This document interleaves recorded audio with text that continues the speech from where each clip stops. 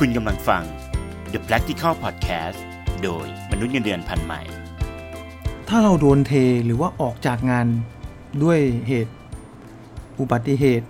ปัจจุบันทันด่วนโดยไม่ได้ตั้งตัวเนี่ยแน่นอนครับมันมีความเครียดภาวะซึมเศร้าภาวะกดดันภาวะความทุกข์ถาโถมมันย่อมมาแน่นอนเพราะว่าเราไม่ได้เตรียมตัวไงครับเวลาเราถูกเด้งออกมาดังนั้นในตอนวันนี้เนี่ยด้วยสถานการณ์แบบนี้ผมถึงอยากเอาเรื่องนี้นะครับซึ่งเคยพูดไว้แล้วในFacebook ทำเป็นบทความไว้หลายปีแล้วนะครับตั้งแต่ปี 2017 18 แล้วก็ 19 วันนี้ขอเอามาพูดในมุมของพอดแคสต์แล้วกันช่วง30วันนะครับ30วันแรกหลังจากที่เราออกจากงานเนี่ยเราควรทำอย่างไรนะครับแน่นอนครับเคยทำงานมาตลอดแล้วมันต้องตกงานเนี่ยมันต้องมีหลายความรู้สึกเจือปนแน่นอนความรู้สึกเมื่อต้องตกงานแบบกระทันหันมันต้องมีเสียใจท้อแท้สับสนหดหู่กันได้กันทุกคนนะฮะ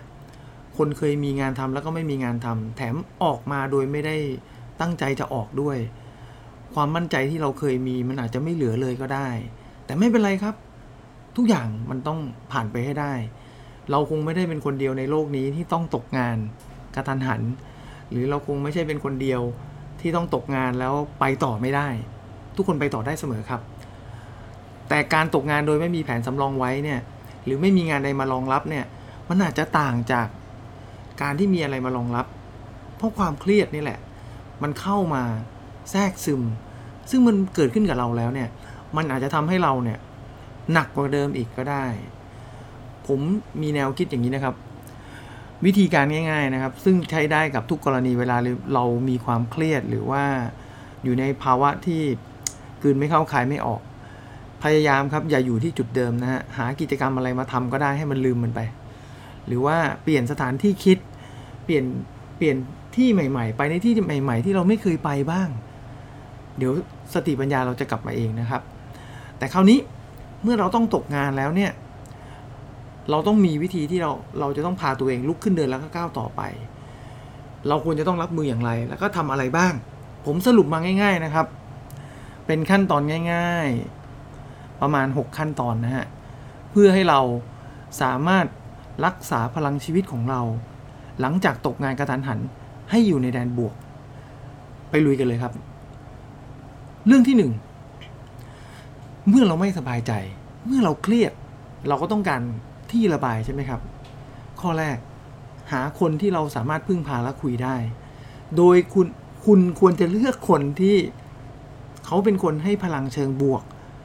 กับเรานะฮะอย่าไปคุยกับพวกที่ชอบทับถมซ้ำเติมไปคุยตกงานมาโดนไล่ออกมาไปคุยกับคนพวกนี้เขายิ่งซ้ำเติมเราจะยิ่งแย่ไปใหญ่นะครับ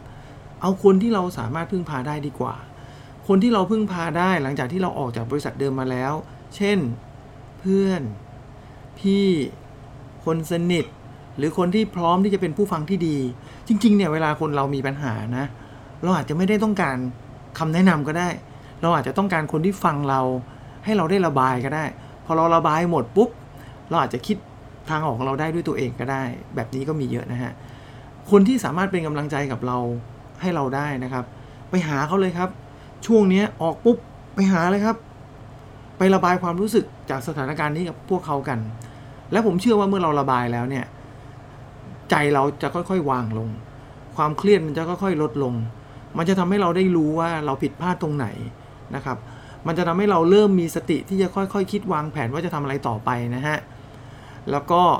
อาการของความเศร้าเสียใจท้อแท้เนี่ยมันจะฟื้นตัวได้ไวนะครับคำแนะนำหลีกเลี่ยงนะครับอย่าไปปรึกษาคนที่ปรึกษาไม่ได้ห้ามเด็ดขาดหลีกเลี่ยงที่จะคุยกับคนที่เราไม่ชอบหลีกเลี่ยงที่จะเจอกับสิ่งที่เราไม่ชอบนะครับหนีเลยครับช่วง30วันแรกถ้าต้องโดนเทจากที่ทำงานอย่าไปเจอคนเหล่านี้ให้เราต้องมีอารมณ์ขุ่นมัวนะฮะข้อถัดไปนะครับข้อที่2พักสักหน่อยบางทีเนี่ยเราน่าจะถือว่าโอกาสครั้งนี้ที่เราต้องโดนออกจากงานหรือโดนเทเนี่ยมันเป็นการทำให้เราได้มาหยุดพักหลังจากที่เราทำงานอย่างเหน็ดเหนื่อยมานานหลายปีนะครับหลังจากที่ออกมาแล้วเนี่ยเราควรจะถือโอกาสพักใจนะครับพักกายด้วยให้เวลากับตัวเองมากๆหาเวลาสัก 3-4 วันนะครับไปกินใช้เงิน เจียดเงินเล็กๆน้อยๆนะไม่ใช่แบบโอ้โหเอาเงินทุกอย่างไปซื้อช้อปปิ้งเทอราปีไม่เอานะครับเอาแค่เจียดเงินเล็กน้อยไปทานอะไรที่เราอยากทานกลับไปเยี่ยมบ้านเยี่ยมคุณพ่อคุณแม่เยี่ยมคนที่เขาเป็นคนที่โพสิทีฟสามารถให้กำลังใจเราได้ไปในที่ที่ไม่เคยไปชิลแลกซ์บ้างเพื่อหาเวลาทบทวนเหตุการณ์ต่างๆแล้วก็วางแผนในการดำเนินชีวิตต่อไปนะครับคำแนะนำนะครับสำหรับหมวดนี้ก็คือเรื่องของการพักสักหน่อยเนี่ยควรเป็นการหาเวลาพักหรือไปที่เราชอบเพื่อเป็นที่สามารถชาร์จพลังเชิงบวกให้กับเราได้หรืออาจจะเป็นการทำกิจกรรมในช่วงที่เราพักเพื่อเป็นการบูสต์อัพบางคนอ่านหนังสือชอบอ่านหนังสือชอบอ่านนิยายทำไปเลยครับไม่ได้ผิดอะไรจะดูซีรีส์ยาวๆบ้างก็ได้อย่าไปสนใจว่าใครจะว่าอะไรเพียงแต่ว่ากิจกรรมที่เราทำเนี่ยเราต้องการดึงตัวตนของเราเนี่ยกลับมาแล้วก็สร้างพลังบวกให้เราเดินต่อไปกับสิ่งที่เราจะต้องทำนะครับสิ่งเหล่านี้จำเป็นต้องทำเป็นอย่างยิ่งข้อที่3หลังจากพักสัก 2-3 วันแล้วเนี่ยถ้ามีเวลาว่างในช่วงวันเวลาที่เราพักหรือจะทำหลังจากนั้นก็ได้เอาเรซูเม่ของเรานะครับหรือ CV เนี่ยมาปัดฝุ่นมาอัปเดตสักหน่อยบางทีเนี่ยเราไม่ได้อัปเดตไม่ได้ปัดฝุ่นเรซูเม่เรามานานเพราะเราไม่คิดจะหางานใหม่หรือไม่คิดจะเปลี่ยนบริษัทแต่พอเราโดนเทปุ๊บอย่าไปใช้เรซูเม่เดิมๆนะครับในการสมัครงานหรือหางานเราจำเป็นจะต้องมาอัปเดตดูว่าตลาดงานเนี่ยตอนนี้ทิศทางของอุตสาหกรรมหรือว่าตำแหน่งงานที่เราอยากจะทำเนี่ยมันอยู่ตรงไหนบ้างปรับปรุงนะครับอัปเดตทักษะใหม่ๆที่เรามีมาใส่ประสบการณ์ใหม่ๆที่เราได้มาหรือผลงานใหม่ๆเรียบเรียงข้อมูลสมัยนะครับถือว่ายกล่างเรซูเม่ของเราไปนะครับคำแนะนำนะครับสำหรับขั้นตอนนี้เนี่ยอย่าไปเร่งรีบปั่นเรซูเม่แล้วก็ยิงกลาดหางานนะครับให้ค่อยๆใช้เวลาไม่ต้องกดดันมันนะครับใส่ข้อมูลนึกถึงเหตุการณ์ที่เราประสบความสำเร็จนึกถึงทักษะใหม่ๆที่เราสะสมมาแล้วก็ใส่ไปนะครับช่วงเวลานี้ก็สายตาก็เซิร์ชตามอินเทอร์เน็ตดู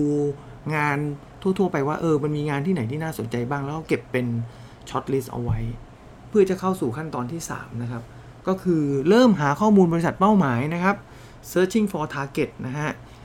ผมแนะนำหลายครั้งแล้วในหลายๆตอนในพอดแคสต์ไม่อยากให้ทุกคนสมัครงานแบบกลาดอยากจะให้เลือกบริษัทเป้าหมายที่เราอยากทำจริงๆอาจจะดูจากชื่อบริษัทก็ได้หรือชื่อตำแหน่งงานที่เราอยากทำก็ได้ลิสต์มาก่อนนะครับแล้วก็หาข้อมูลเพิ่มเติมดูจากพรรคพวกของเราหรือว่าจากในอินเทอร์เน็ตในโลกออนไลน์ว่าไอ้ตำแหน่งแบบนี้มันเป็นยังไงบริษัทเหล่านั้นเป็นยังไงเพื่อดูว่ามันมีข้อมูลอะไรบ้างที่จะช่วยเราประกอบในการตัดสินใจนะครับการสมัครงานแบบกลาดๆเนี่ยโอกาสได้งานมันน้อยเต็มทีนะครับเพราะว่าทุกคนก็ทำแบบเราเช่นเดียวกันนะฮะข้อที่4นะครับเราต้องกลับไปหาพรรคพวกเรานะครับ reconnect your network นะครับกลับไปติดต่อพรรคพวกเก่าๆบ้างบางทีทำงานแล้วก็ละเลยหลงลืมเราก็มีเพื่อนร่วมรุ่นพี่ร่วมรุ่นน้องร่วมรุ่นกลับไปคุยบ้างก็ได้ครับแล้วก็ไม่ต้องอายว่าเราตกงานคุยไปเลยครับด้านได้อายอดนะฮะใครจะไปรู้เกิดกลับไปคุยอาจจะได้งานดีๆกลับมาไวอย่างที่คิดก็ได้นะครับหรือแม้กระทั่งบริษัท Recruiter Headhunter ที่เราเคยติดต่อเอาไว้ก็แจ้งเขานะครับว่าเรากำลังหางานอยู่บอกเขาเถอะครับอย่าไปอายหลายคนเนี่ยปิดประตูไม่พอนะครับไม่ติดต่อใครด้วยสุดท้ายก็มานั่งบ่นว่าหางานยากก็เป็นเพราะตัวเราเองนี่แหละนะฮะข้อถัดไปนะครับข้อที่5ต้องกลับมาดูซ้อมสัมภาษณ์งานบ้างนะครับหาเวลาว่างเตรียมตัวนึกไว้บ้างว่าเดี๋ยวถ้าเกิดเราต้องลงสนามหลังจากที่เราไม่เคยลงสนามสัมภาษณ์งานมาตั้งนานเนี่ยเอาดูเรซูเม่เราแล้วก็ต้องดูด้วยว่าคำถามที่เรามักจะเจอบ่อยๆมีอะไรบ้างจุดแข็งจุดอ่อนเดี๋ยวก็ต้องถามแน่นอนประสบการณ์เคยทำอะไรมาซ้อมแนะนำตัวเองไอ้เรื่องพวกนี้มันแลดูเหมือนไร้สาระนะครับแต่จริงๆเนี่ยทำไปเลยครับซ้อมไปเลยครับพอถึงเวลาแล้วเนี่ยมันจะมีประโยชน์มากเวลาที่เราไปสัมภาษณ์งานเพราะเราก็ไม่รู้หรอกว่าช่วงที่มันเศรษฐกิจแย่ๆแบบนี้มีคนเรียกเราไปสัมภาษณ์งานเนี่ยอาจจะเรียกแค่ไม่กี่บริษัทแต่ถ้าเราไม่ซ้อมมาไว้เลยเนี่ยการไปชกครั้งนี้ของเราเนี่ยขึ้นสัมภาษณ์เนี่ยอาจจะเป็นหายนะก็ได้นะครับซ้อมไว้เลยครับทุกอย่างเนี่ยทุกงานที่เราอยากได้เนี่ยมันมีคู่แข่งเสมอถ้าเรายังตกงานอยู่แล้วถ้าเราเตรียมตัวน้อยโอกาสที่ได้งานมันแทบจะเป็น0เลยนะฮะอันสุดท้ายนะครับตกงานแล้วอย่าตกงานเปล่านะครับ หางานชั่วคราวทำไปก่อนนะครับพาร์ทไทม์จ็อบนี่ก็คือเป็นเรื่องที่อย่าคิดว่ามันเขาเรียกว่าอะไรนะอย่าหมิ่นเงินน้อยนะทำไปก่อน